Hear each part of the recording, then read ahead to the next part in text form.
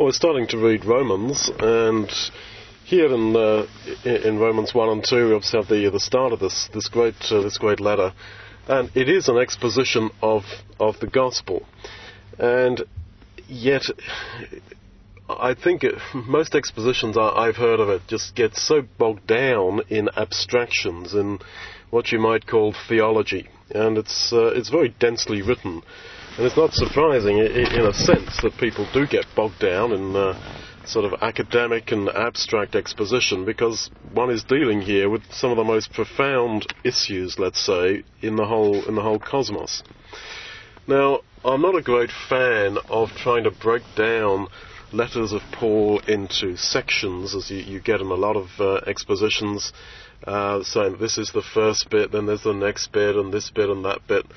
I'm not sure that when the writers sat down to write, they actually had that in mind. I think it's interpreters who have, as it were, tried to force a structure onto books of the Bible, which I'm not sure was intended. But with Romans, it seems to me that there is a very definite structure. In these first 8 chapters, you have, I think, some of the most sort of abstract, academic, theological material that we have in the whole Bible. And yet, it's not just doctrine or theology, whichever word you want to use for it, for the sake of it. There's a lot of connections between this purely doctrinal section in chapters 1 to 8 and the practical section, which goes from chapter 12 to the end in chapter 16. All that purely practical exhortation that you've got there in 12 to 16 is full of allusion, of words which are, for example, not found anywhere else apart from in Romans 1 to 8 or in Romans 12 to 16. You've got all these allusions all the way through. So I think it is so that chapters 1 to 8 is an absolutely theoretical exposition of the gospel, but it doesn't stay there. Why is he doing this? It's in order to bring about a basis for the practical exhortation that they need there in the ecclesia in Rome. And then in between the doctrinal section and the practical section, you've got chapters 9 to 11, which are talking about Israel. And I think that is because Israel are a parade example of God's grace, which is the great theme of Romans 1 to 8, of salvation by grace and not by our works, and of the most condemned sinner having the opportunity of salvation in the Lord Jesus. And that's the point of that interlude that you have about Israel from chapters 9 to 11. That is exemplifying the truth in practice of what he's been teaching in Romans 1 to 8 about grace, and then for all of us, the practical exhortations from chapters 12 to 16. And just to sort of demonstrate that a little bit,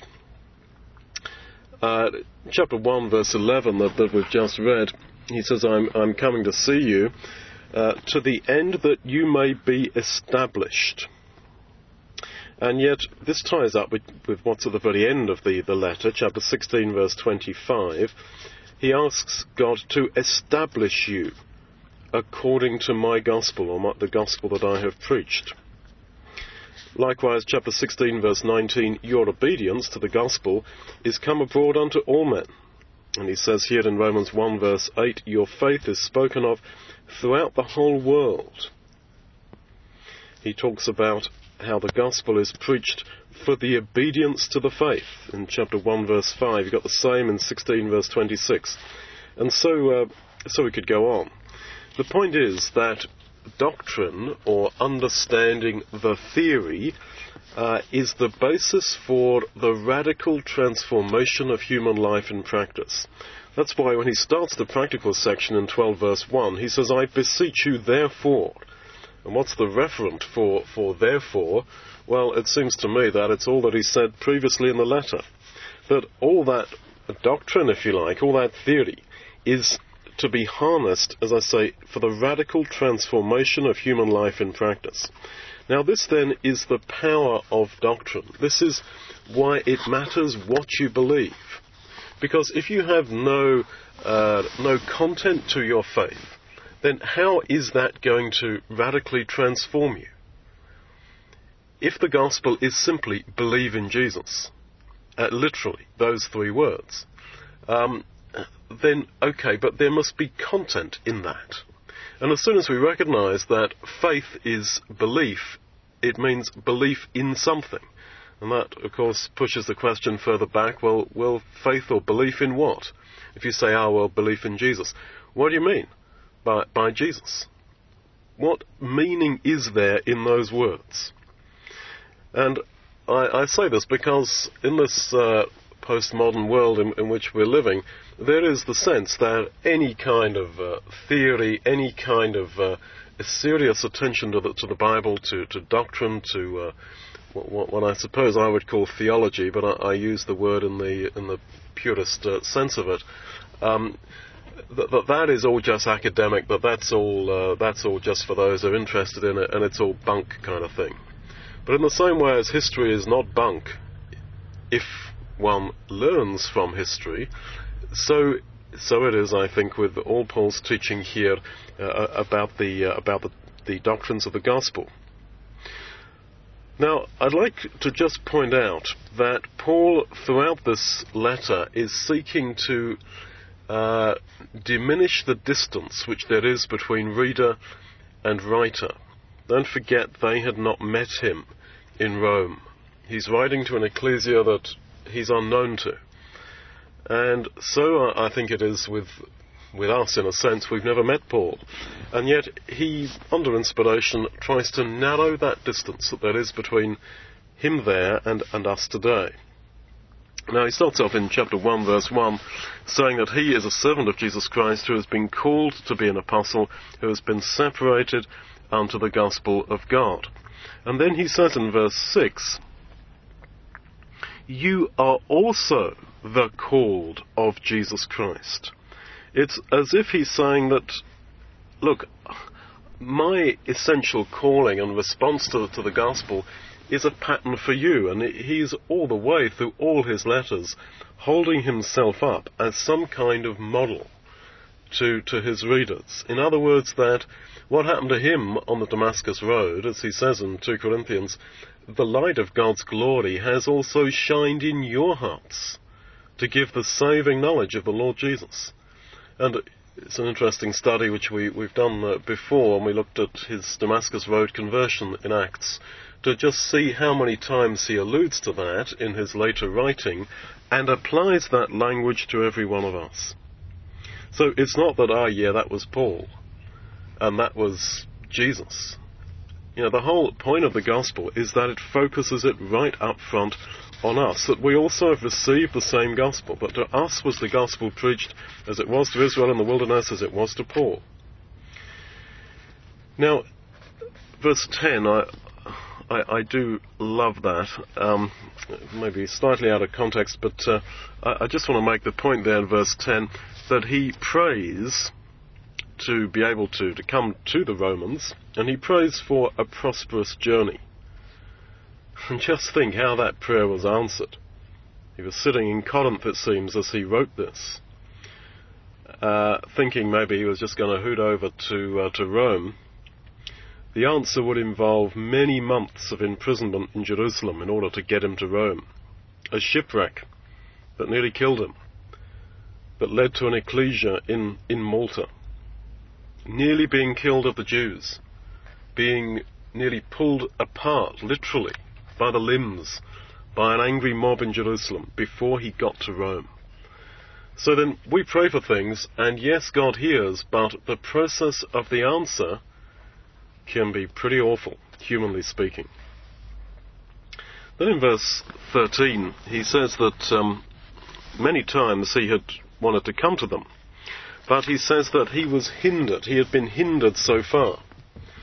In Acts 16, verse 6, that word is translated forbid, where Paul says he was forbidden to preach the word in Asia. But it seems to me that Paul was in such open dialogue, as I would put it, with God and with Jesus, that, okay, they forbade him, for example, to preach in Asia, but he still did it. The Holy Spirit witnessed to him in so many cities, basically not to go to Jerusalem, but he still did. And it's not that he was disobedient. I think it's rather like Moses not simply accepting what God said when he said that he was going to destroy Israel and make of Moses a greater nation. Or the people of Nineveh, when they heard that in 40 days they were going to be destroyed, didn't just passively say, oh yeah, well, so it is. Inshallah, as the Muslims say, that, well, so may the will of God be done. We are not called, in an Islamic sense, to submit. That's what Islam means, submission, necessarily to God's will. There is, all the way through the Bible, and Paul is a great example of this, there is the possibility of dialogue with God. And prayer is, in that sense, dialogue. The prophets are great examples of this. Now, verse 14 then, he says that I am a debtor to the Greeks and to the barbarians, to the wise and to the unwise. In what sense was Paul and all of us in debt to other people? The language of debt is really appropriate to our relationship to the Lord Jesus, that he died for us, and we are internally indebted to him. And as we reflect upon the cross, which is what we're here today to do, and the simple fact that he died for me, the more you think upon that, it elicits in us, I think, an upwelling of pure gratitude towards him. An awkwardness as we realize that this man loved me more than I shall ever love him. And a sense of unpayable debt, of real debt. A debt infinite and never to be forgotten. And yet he says here that his debt is to preach to Greeks and barbarians. Now, what I think that is implying is that the debt we feel to Jesus personally becomes, how to say, kind of transmuted, let's put it like that, into a debt to people, to preach to all humanity. Later on, and I said that the theological part of Romans is directly connected all the way through with the practical part. He says in Romans 13 verse 8, using the same word, he says, don't owe no man nothing, don't be in debt, apart from to love one another. So the debt is to love others, and here the debt is to preach the gospel. So therefore one form of love is in the end to spiritually care and be concerned for other people and to help them towards God's kingdom. That is that debt which we have, and he felt that very much. And he says that he feels a debt to the Greeks and to the barbarians even, and he wrote this, as I say, sitting in cultured Corinth, which was Greek to the end. And he feels this debt to preach to the barbarians. And you know, God, I think, noticed that. And he also noticed Paul's prayer for a prosperous journey to Rome. So what did he do? He shipwrecked him on Malta. And that word for barbarians occurs only 4 other times in the New Testament, and 2 of them are in describing the kind of people that Paul met on Malta, who he converted. That's Acts 28, verses 2 and 4. Now, that zooms right up to you and me, because we all feel within our conscience, I'm sure, that we are not preaching as we ought to, that we are not making that witness that we would like to. We feel that debt, and yet what do we do about it? And God knows that, and he hears our prayers, and he will bring situations into your life, he will bring people across your path to whom you can, as it were, pay your debt. And I pray every day that God will give me meetings with the right people. And I encourage you to do the same. Now, he goes on in verse 16, still in this theme of preaching the gospel. He says, I am not ashamed of the gospel of Christ. He is not ashamed of that gospel. Well, as you know, I'm of the opinion that Paul is continually alluding back to the gospel records. That I have put in my book about Paul that I've listed them there, that on average once every 3 verses Paul is alluding back to the Gospels, and it's probably far greater than that. That's just what I've managed to perceive. And here, when he says, I'm not ashamed of the Gospel, I think the allusion is to Mark 8:38, whoever shall be ashamed of me and of my words in this adulterous and sinful generation, of him also shall the Son of Man be ashamed, when he comes in the glory of his Father. So then Paul says that he is not ashamed of the Gospel, of Christ and his words. Now, he is not ashamed. And yet, it's just worth following through that idea of being ashamed, because Paul also uses this word to talk about the shame of the rejected and of being unashamed before the presence of God's glory in the last day. And he says actually a number of times, particularly when he comes to die in the 2nd of Timothy, which is his last letter, that's his swan song really, I think, about how he is not ashamed. It was obviously a big thing with him. So he says 2 Timothy chapter 1 verse 12, I suffer all these various things, he says, for the sake of my preaching of the gospel. Nevertheless, I am not ashamed, for I know whom I have believed. And so he says to Timothy, you also don't be ashamed, verse 8 of 2 Timothy 1, of the testimony or the preaching about our Lord Jesus. And he commends the house of Onesiphorus, who were not ashamed of Paul's chain, of his imprisonment for the sake of the gospel. So then, this being unashamed, how awful it is at times when it kind of comes out that we are Christians. I hope it doesn't happen very often, but we can probably think of times in our lives when it has happened and we have been ashamed, we've been embarrassed that, whoops, I got busted, I got revealed as a Christian. Like, you go to church, don't you? Somebody asks in the middle of maybe an inappropriate conversation or joke or whatever, and, oh, whoops, that should not be the case. Who we are in our heart is who we should be. Psychologists would talk about the real self and the shadow self. Now, that should not be the case with us. Who we are in our heart is who we should show ourselves to be. No posturing, no image, no shadow self that we're projecting, as it were, on the stage upon which we walk.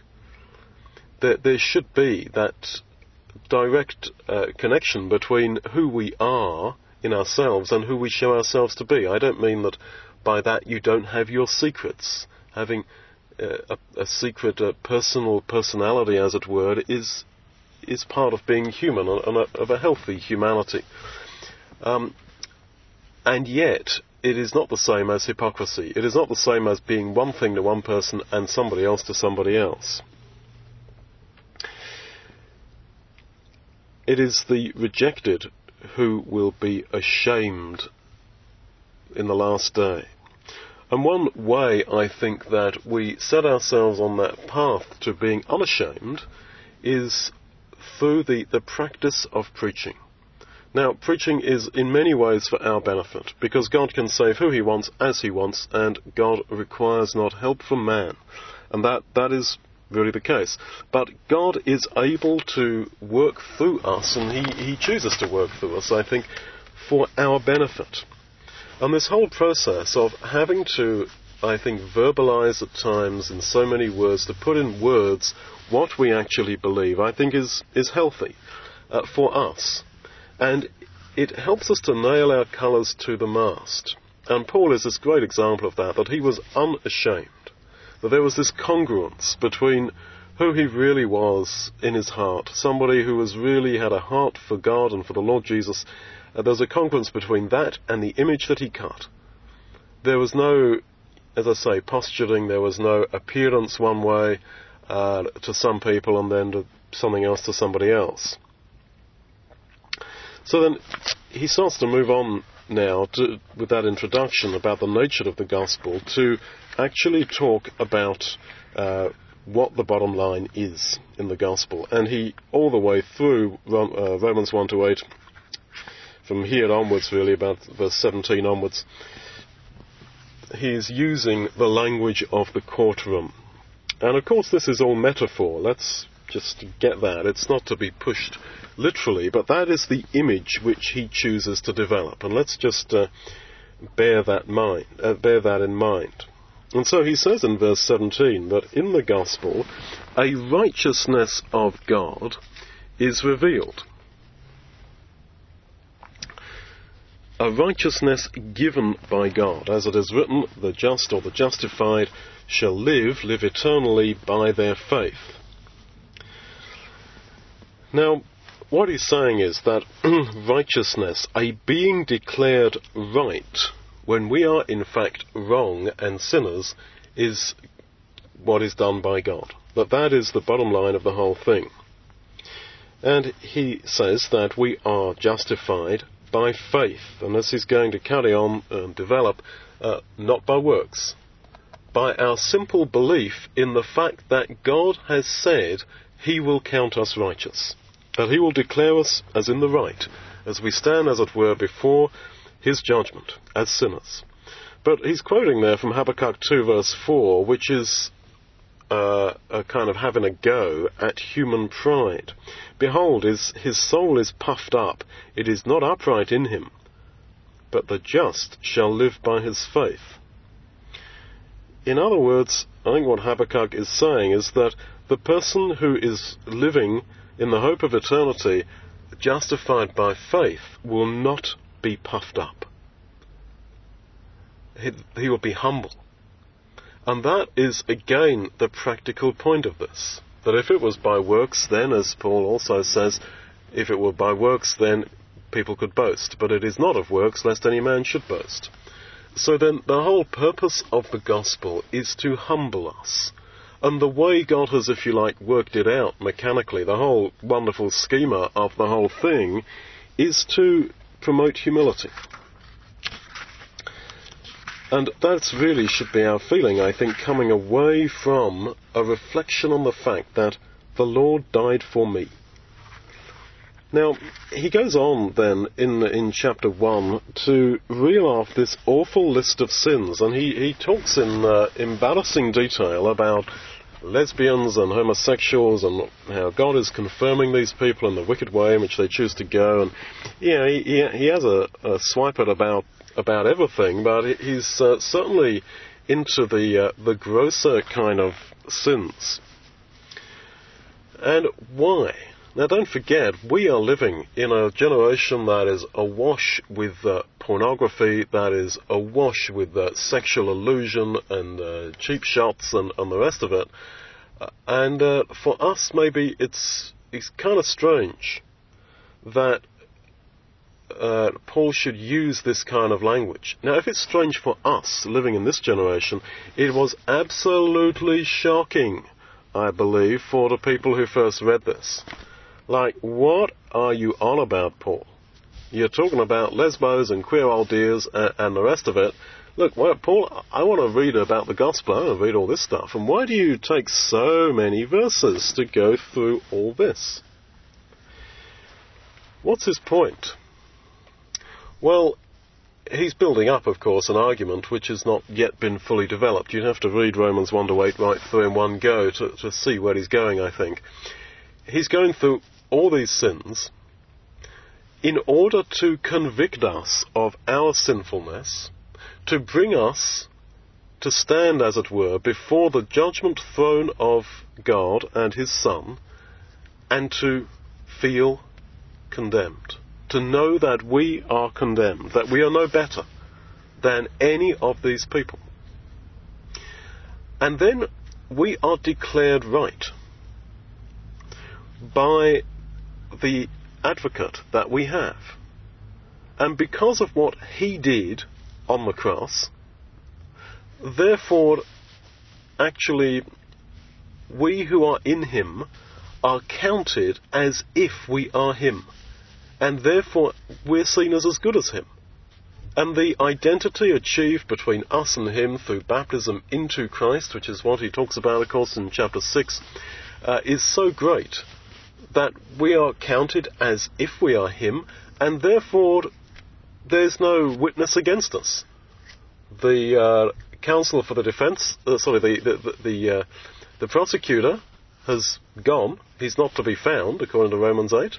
There are no witnesses anymore against us in the witness box, because we are Jesus, and we are declared not only right, but perfect. And then Romans 8 starts to talk about very internal things, starting in chapter 7, but the conclusion of the section starts talking about the Spirit of God working in human hearts, and the Spirit of Christ specifically, and of how Christ is in us. Now, how's that relevant? Well, how it's relevant is that I think what he's saying is that who we are counted as by status, we should try to become in our own minds. And not only so, but God and the Lord Jesus, who have counted us by status as being in Christ, will try to, if you like, psychologically alter us, to work with us, to change us, to be like the one, that is Jesus, who we are counted as being. And so that's why he comes to the end of it all just glorying that we, who are sinners, have been counted right, and that we therefore can be unashamed. Now that's an outline of 1 to 8, but just back here in Romans 1 and 2, he's building up this attempt to convert us from our sort of arrogance and from our sense that, yeah, sure, I'm a sinner, but he's kind of playing a game, I think, with our with his reader's response, as he often does when he says things like, somebody will say this, but you stupid man, don't you know this or that? He does it in Romans 6.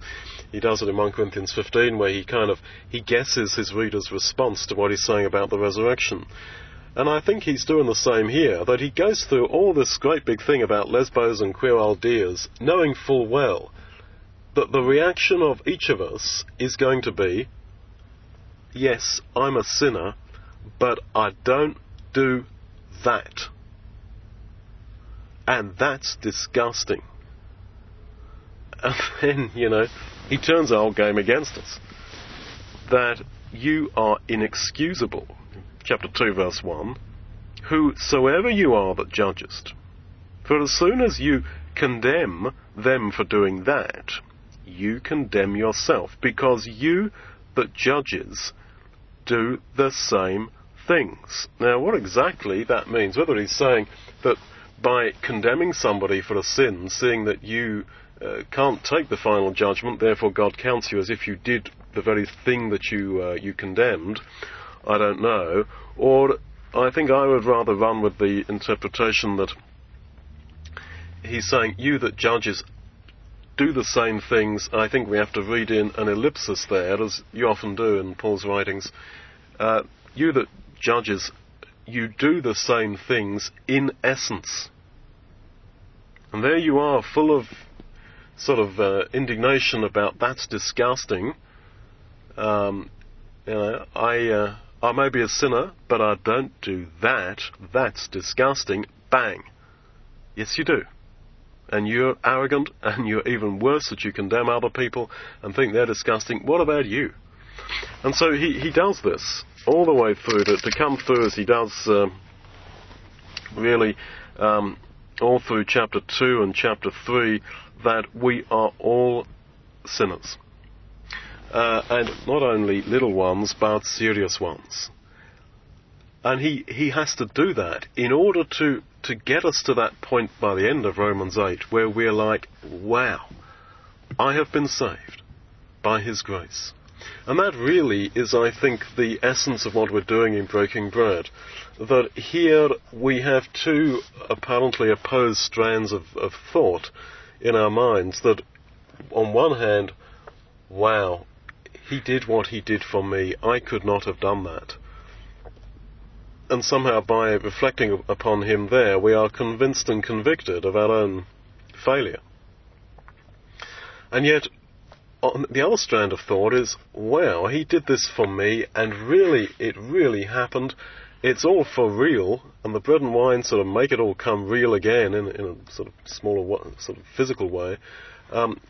Wow, this is for real. This really happened on a day in April, on a Friday afternoon, 2,000 years ago on a hill just outside Jerusalem. This really happened. And, you know, those two thoughts come together. That it's like baptism, the death and the rising again. The conviction of sin, and yet also the confidence that because of what he has done, wow, I will be there. But you can't get to that wonderful point without being genuinely convicted of your sin. So then let him there, I mean on the cross, convict you, and let him also give you that comfort and that joy.